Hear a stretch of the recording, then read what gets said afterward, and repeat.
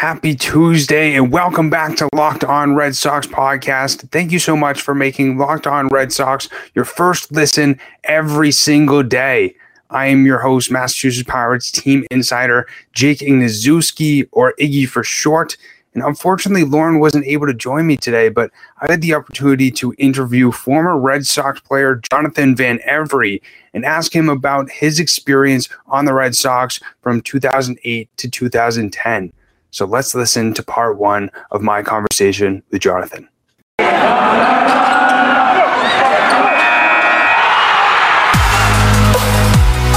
are Locked On Red Sox, your daily Boston Red Sox podcast.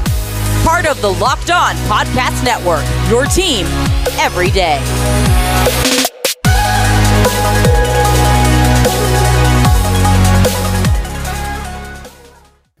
I am here with former Red Sox player Jonathan Van Every. So how are we doing today, Jonathan? Doing great. How about yourself? I'm doing good. It's interesting because I'm up here in New Hampshire. We just got some snow. Then yesterday it decided to be 50 to 60 degrees. Pretty crazy looking at the thermometer, seeing that type of stuff in December. But as you know, playing baseball in New England for a little bit, you never know what kind of weather you're going to get. Absolutely. You never know. Some of the coldest days of my life have been up in the Northeast in May. Who would have thought? I've seen snow in May up in the Northeast, which is, I can't even fathom that. Usually where I'm from, it's 90 plus already. Yeah, I can only imagine. Are you where are you calling in from today? I am in Nashville, Tennessee now. I'm a transplant like the rest of Nashville. So I've been here about 4 years now. We love it.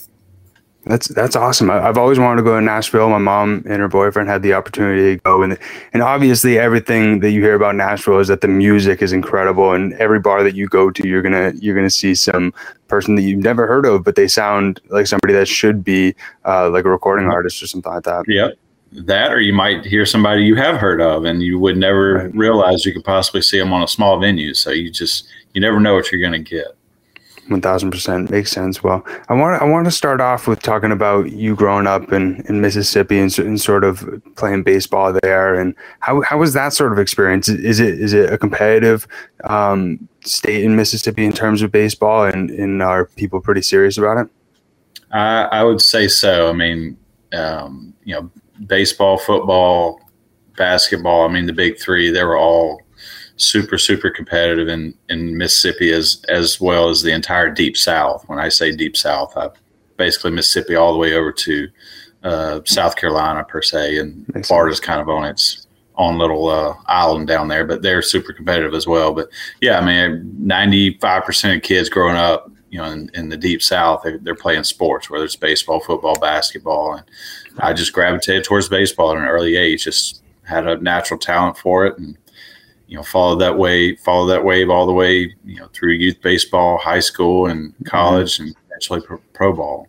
So, like any kid, you have your ups and downs. You have your good years, your bad years. You start figuring out what you're good at, what you're not good at, and you always start to gravitate more towards the things that you have a natural ability for. And fortunately for me, it was the game of baseball. And I had a lot of, like I said before, bumps in the road. I mean, I think my high school baseball coach kicked me off the team because I didn't raise enough money for his hit-a-thon one year. So always kind of had some misfortunes and misdirection, but you learn from it, you grow from it, and you always figure out a way to navigate on the path you want to go. So it was a cool experience. And during your experience, going through Little League, playing high school ball as well, were you always kind of one of the better players on the team, or were you kind of a late bloomer in that sense? Probably a little bit of both. I mean, I was always naturally gifted, made all-star team. When you had youth sports, you had rec ball and then all-stars. Now, I couldn't even tell you what they're doing now. All this travel ball stuff has my head spinning. I don't even understand it. But yeah, I just always had a natural talent for it. And, there was no weight training program or any kind of off-season workout stuff like that, because I'm old as dirt now. But yeah, it's I mean, you try and figure out a way to always get that competitive edge, be one up on the competition, the guy across the field from you. So, Right. I was always hitting in the cage. Back then we didn't have all these fancy cages they had now. We would go to like Golf World. Mm-hmm. So the putt-putt place would have a batting cage in there. You could throw the coin in there and they throw the ball out of the arm. So that's how funny. we took our batting practice half the time. So nowadays they got all these fancy video machines, and they got a coach that'll Mm-hmm. throw 1,000 pitches a night, BP Right. to all these kids in these fancy cages. But yeah, I mean, it's just it wasn't an off-season training workout per se. It was more of just doing the things that you enjoy doing, which for us was going to play putt-putt, riding go-karts, and taking swings in the batting cage. That's funny that you say that, because there's actually a place a little bit close to my house, and it has a mini golf, it has a go-kart range, and it also has a batting cage as well. And funny enough, in the batting cage, it has the whole green monster over there, so you can try to hit a ball over a green monster. So you have a fancy batting cage. I didn't have that. I just had a chain link fence I was sitting at. So that's pretty cool. That's funny. I'd have to see that. I'd like to see that sometime. Yeah, and they have like the obvious like 60 mile per hour, 80 mile per hour, and then like 90 mile per hour. I remember once or twice I tried to hit off of that, and right when you see the ball, you just swing and kind of close your eyes and hope and pray that you hit the baseball. Oh heck yeah! It's a different animal getting in there with fast pitching off a machine for sure. 100%. And so growing up, did you have like a favorite team? I was probably, if I had a favorite team, it would be the Cubs. Makes sense. Not because of geography, but because I lived out in the sticks in Mississippi, and one of the only stations that we got was WGN, which was the home of the Cubs at the time. So we always loved the Cubs. If I had a favorite player, it would definitely be Will Clark. He was a Louisiana guy, went to Mississippi State, who we followed growing up, and then obviously went to the Giants and had great first couple of years. And I still remember as a kid, he put out my Cubs in '89 when I don't think he got out the entire NLCS. He may have hit like 900 and just destroyed everything. But he was always a great one to see. And one of the highlights when I was little, Lenny Dykstra, I don't know if you remember that name, but he's from Jackson, Mississippi originally, and set up shop there when my brother actually played baseball on his son's team a couple of years. But every year Lenny would have a baseball camp, and he'd have a couple of big league guys come back. He'd have Barry Lyons, Will Clark, himself, of course, Bill Robinson. There was always a couple of good big league guys to come back, and it was always just mesmerizing seeing those guys in real life. Oh, I bet it must have made you want to get up there in the majors even more. And I'll never forget when I would go to like minor league games and I would see guys who I would eventually see in the major leagues. You just kind of get that superstardom sort of feeling. Yeah, you get starstruck. I mean, even when I finally got to the big leagues, I was a bit starstruck. I mean, shoot, I'm walking onto a team that just won the World Series. It has Manny Ramirez, David Ortiz, probably 4 or 5 Hall of Famers, and I'm just as starstruck as anybody else in the stands. Oh yeah, I can only imagine playing with those guys when you first walk into the clubhouse. You're just like, oh my God, do I even belong? Yeah, exactly. Well, the first thing I did when I got to spring training is like, hey man, let me get your autograph on this ball. So I do have a ball somewhere around here signed by basically the 2007 World Series team. Oh wow. Yeah, that must have been incredible being a part of that whole roster. But we can talk about that a little bit later. But it's especially like growing up in that environment. How was it being a Cubs fan, and how nice was it finally being able to see them win the World Series a few years ago against the Indians? Yeah, it's funny you say that. I think I finished playing in 2011, which God, it's a long time now, but. I don't know if I actually watched a baseball game until that World Series. And that's the honest truth. And I watched every single game of it, and it was very exciting. So, I mean, you had an organization that I got drafted by that I spent a lot of time in against an organization that I always basically idolized growing up as a kid. So, yeah, that was it was pretty incredible.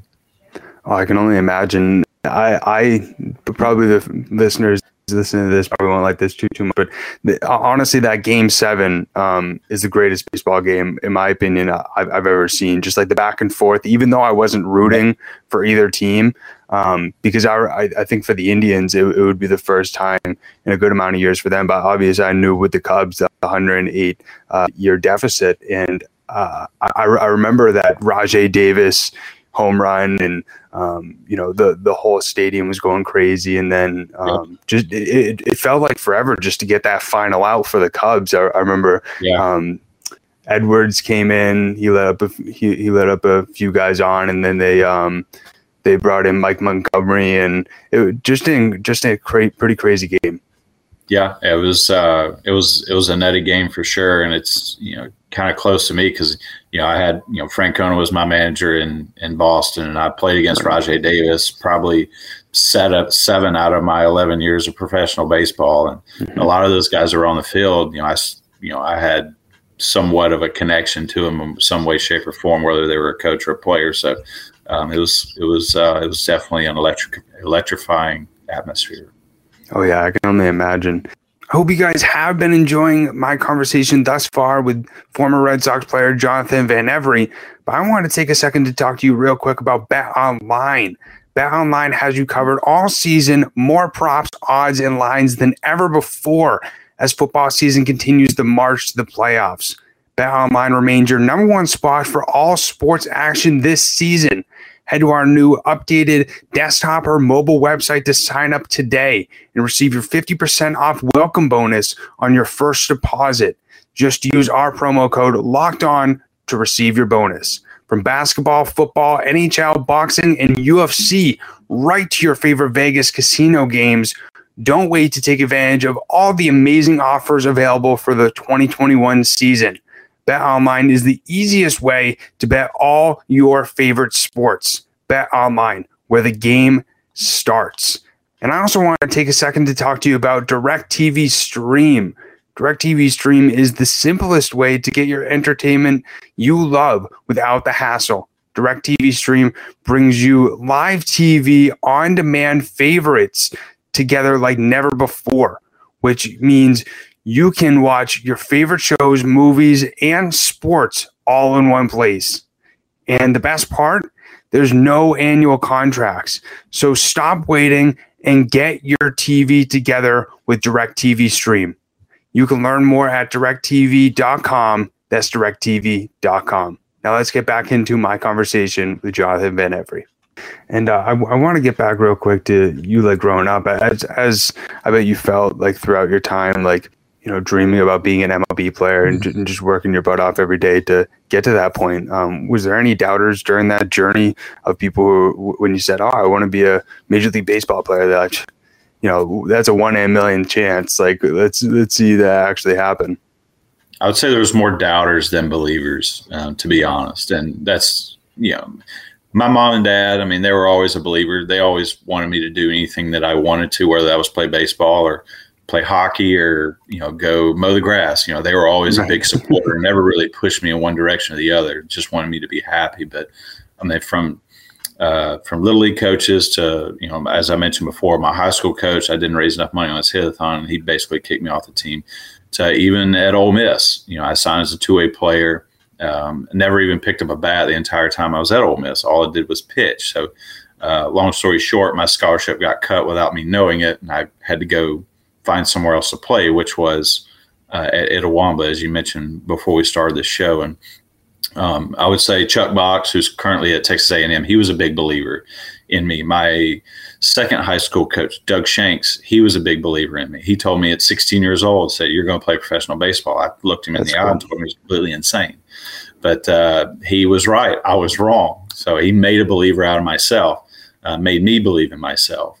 That's cool. And even at the professional level, once a lot of guys, the more guys you interview, you'll hear a lot of these same stories. You get these organizations that have a certain philosophy, and if you don't meet that mold, they're not a believer in you either. Mm-hmm. So it's all a matter of, you got to find the right believer in the right place, the right time, and be given an opportunity to make the most of it. And that kind of historically sets who gets to the big leagues and who doesn't. Yeah, that makes sense. Must have been a pretty cool experience, like when you did get ultimately drafted, to make your major league debut, to be able to call those guys that did believe in you and be like, "You were right, I actually did make it."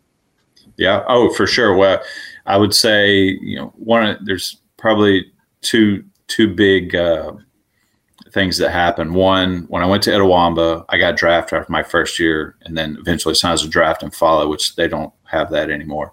As soon as I got drafted, the coach at Ole Miss got fired, the guy who cut my scholarship. So that was a bit gratifying, knowing that I was right, he was wrong.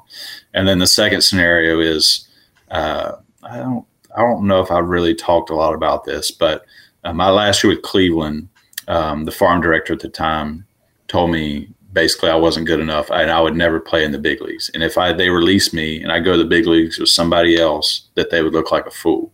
That's and crazy. needless to say, a year after that conversation, I was in the big leagues.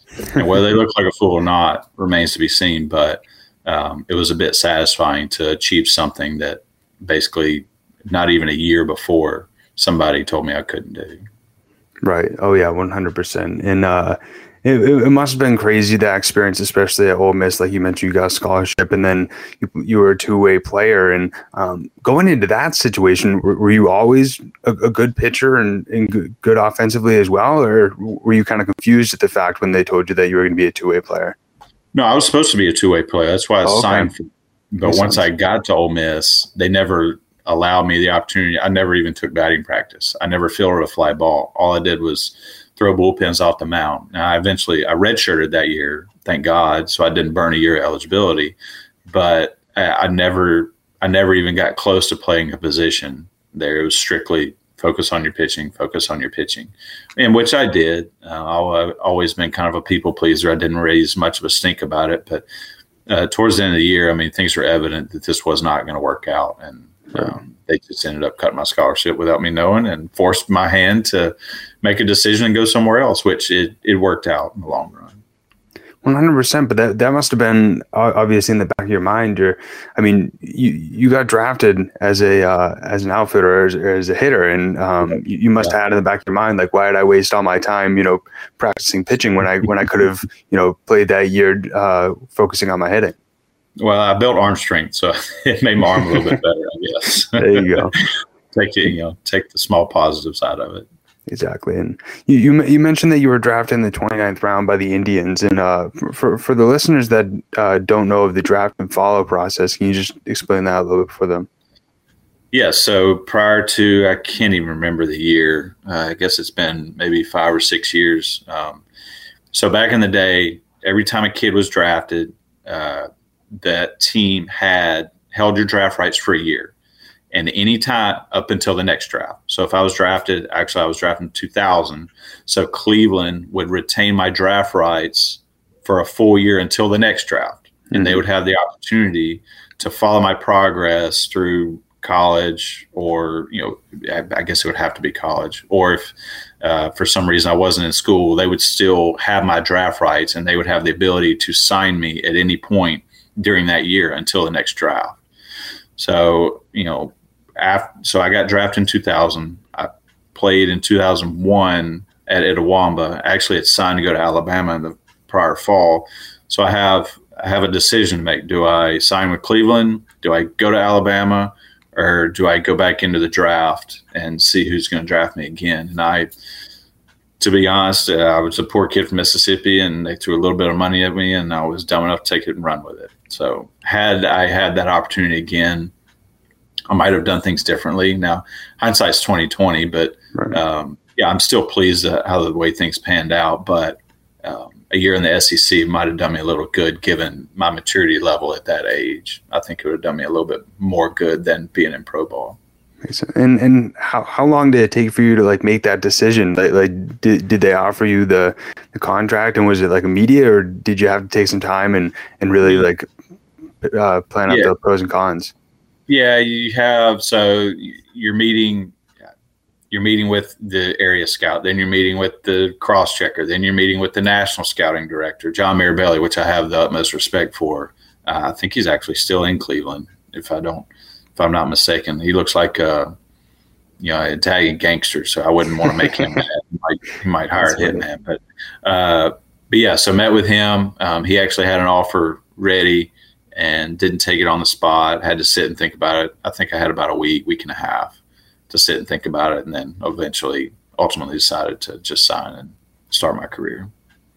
Makes sense. And what was that draft process sort of like? Did you expect yourself to get drafted going into that year? And sort of obviously, what was your reaction when you first got that call? I didn't really know. I mean, I knew I had a good year, and I knew there was a chance because we had a pretty good team, and I had some good stats. And but yeah, I mean, it's funny. I got the call in the 29th round. I believe I was picked like 972 or something like that. And then that summer, I had one of my teammates from Etowamba. He's from Australia, and he actually got drafted 2 picks after me. So I was like 974, and then he was like 976, 2 picks in the 29th round. Right. And he was living with us that summer. So the phone's just going. This is before the age of cell phones. So the house phone is just like it's blowing up. I mean, it's ringing off the hook left and right with 2 kids getting drafted out of the same household in a matter of like 3 minutes. That was a kind of crazy experience, but unique one and a fun one at that. And did you guys, I'm guessing right after that, you guys celebrate a little bit. Oh my God, we're first. Oh yeah, we celebrated. We went to New Orleans. I think we went to New Orleans that weekend and had a little fun. Good stuff. And sort of when you first got into the minor leagues, was it sort of what you expected, or were you kind of surprised that this is what professional baseball looks like? I think it was what I expected for the most part. Now, I mean, it doesn't mean I followed all the rules. I mean, I was late. The whole idea of being late for something and then getting fined for it, where you actually have to pay a fine, that was a new experience for me. So I think I had an early BP session one day, and I was 30 minutes late for it, and I got fined $50, which was come near a lot of money considering how little we made back in those days. Right. So I never missed another batting practice. That was it. I was never late for another meeting after that. So it taught me a lesson. You always be on time. But yeah, I mean, I think all in all, it was somewhat what I expected. I kind of had an idea. I did a little research on the front end, but yeah, I mean, that whole host family thing was kind of a different scenario. But I mean, those are things you work through. Right, that's interesting. I actually worked for a summer league this past summer, and for a collegiate baseball league, and all these kids had all these host families, and I asked them, I'm like, what do you guys do? And they're like, well, we come to the field, then we go home, and just do the same thing over again. But I don't know, just myself, I would feel sort of uncomfortable being in somebody else's space. Yeah, it's strange. And then, when the first host family presents you with a 3-page rule book of what to do and what not to do, you're like, oh my God, what did I get myself into? But, yeah, I mean, again, it's one of those things you just kind of work through. And once you get into pro ball, there's not a lot of time to go goof off. I mean, you can go goof off in the morning, but if you don't have means of transportation, you're just kind of locked into playing a game, going home, going to sleep, waking up and doing it all over again. 100%. Well, I got to ask, what were some of the rules? Do you remember any of them off the top of your head? But you must have been like, when they plopped on the table, you were like, really? This is what I got myself into? Can't drive the car. Do not leave the toilet seat up because the cat will drink the water. Oh my gosh. I mean, it was weird stuff. Like, yeah, just don't leave the lights on. Or, I mean, most of it was common sense because you're in somebody else's space. So you obviously want to respect their space, but yeah, I mean, it was just, we weren't even there long enough to even worry with the rules. Let's just say that. Right. I mean, that's funny. We kind of just made a point to stay at the field as long as possible. Makes sense. And, I mean, I bet through your minor league experience, you definitely came across, some interesting fields, some interesting towns. Well, explain a little bit of that experience. And was there any of them that, you think back on and, you can't believe you were even in that sort of situation as a professional baseball player? I mean, one of the unique ones was probably my first road trip in pro ball. We opened up the new stadium in Brooklyn. So that was the first time they had Brooklyn baseball in Brooklyn. And I don't know, 50 years or something since the Dodgers moved out. So the site, they opened up the new stadium for the Cyclones that year, and they had the guy who hit the shot heard around the world and the guy who gave up the shot heard around the world both throwing out first pitches, as well as Mayor Rudy Giuliani. Wow. And so that was a cool experience to be a part of. I mean, we show up to the field, and even the attendants at the stadium didn't even know how to get to the visitor locker room. Like, everything was so new. They had no idea. Like, that's the funny. Towels in the bathroom or in the locker room were still in the shrink wrap, still in the wrapper. Wow. They didn't even take the towels out of the wrapper.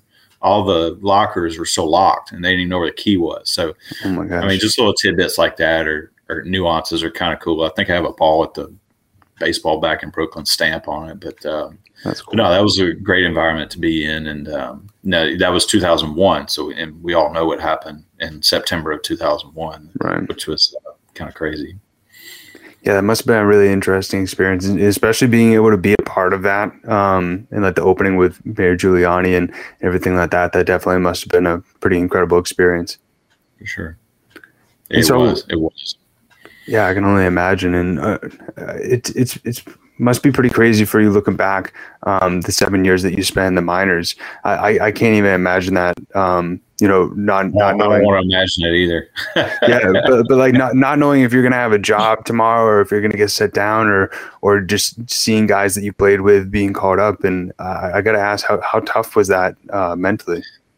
Well, it's tough. I mean, but you have to be mentally tough to play baseball or any sport for that matter at a professional level, because it's a dog-eat-dog business. I mean, you're one day you're in, the next day you're out, and that could be through injury. It could be through just not doing well enough. I mean, it could be for a number of reasons. But yeah, I mean, it's a ruthless business, and every day you're trying to take somebody else's job, the guy above you at the next level, and then somebody's trying to take your job. So you always have to be on your toes. And the guys in the minor leagues, I mean, they all realize that. It's a grinding league. I mean, there's no days off. I think you have 3 days off so the season's 5 months. You get 5 days off in 5 months. You get a month a day or a day a month. So it's ruthless. I mean, it's a lot more grueling to play 142 games over 5 months than it is to play 162 games over 6 months. That's just my opinion. Especially with the travel and the logistics that Major League Baseball has. I mean, minor league baseball, basically you're riding a bus or you're on a red eye at 3 a.m. wake up call to go to the airport and catch the first flight out and play that night. Wow. So there's plenty of horror stories about transportation in minor league baseball. Oh, I can only imagine. Yeah, especially being on a bus. How do you remember your longest bus ride?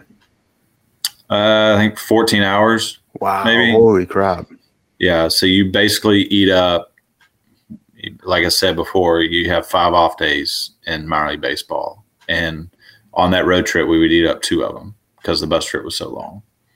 Wow, so yeah, crazy. There goes 2 of your off days right there, sitting on a bus with 25 other sweaty guys. Sounds like a blast. Sounds like a very fun off day. Great. Yeah, wouldn't have it any other way. Exactly, I love it. And I also read that you were managed by Torey Lovullo, the former Red Sox bench coach, as well as the current Diamondbacks manager. Explain a little bit about your experience with Torey. Correct. Yeah, I mean, I guess I got spoiled really bad with managers. So I had Torey. I was lucky to have him. I had him for a number of years. I think 5 in total: 02, 04, 05, 06, 07. So I had him quite a bit. I was very fortunate to be with him. He's a player's manager, man. He's a great guy. He's wanting the best for you. He's not going to act like a drill sergeant, make you run laps or anything. Everybody takes care of their own business, and everybody respects him. And all the guys that I really fell in favor of are all under that same umbrella, where everybody wants to play hard for him. Everybody really respects him. And everybody wants to learn from him. That would be Torey Lovullo, obviously Terry Francona, and then the late Ron Johnson, may he rest in peace. He was fantastic, players manager.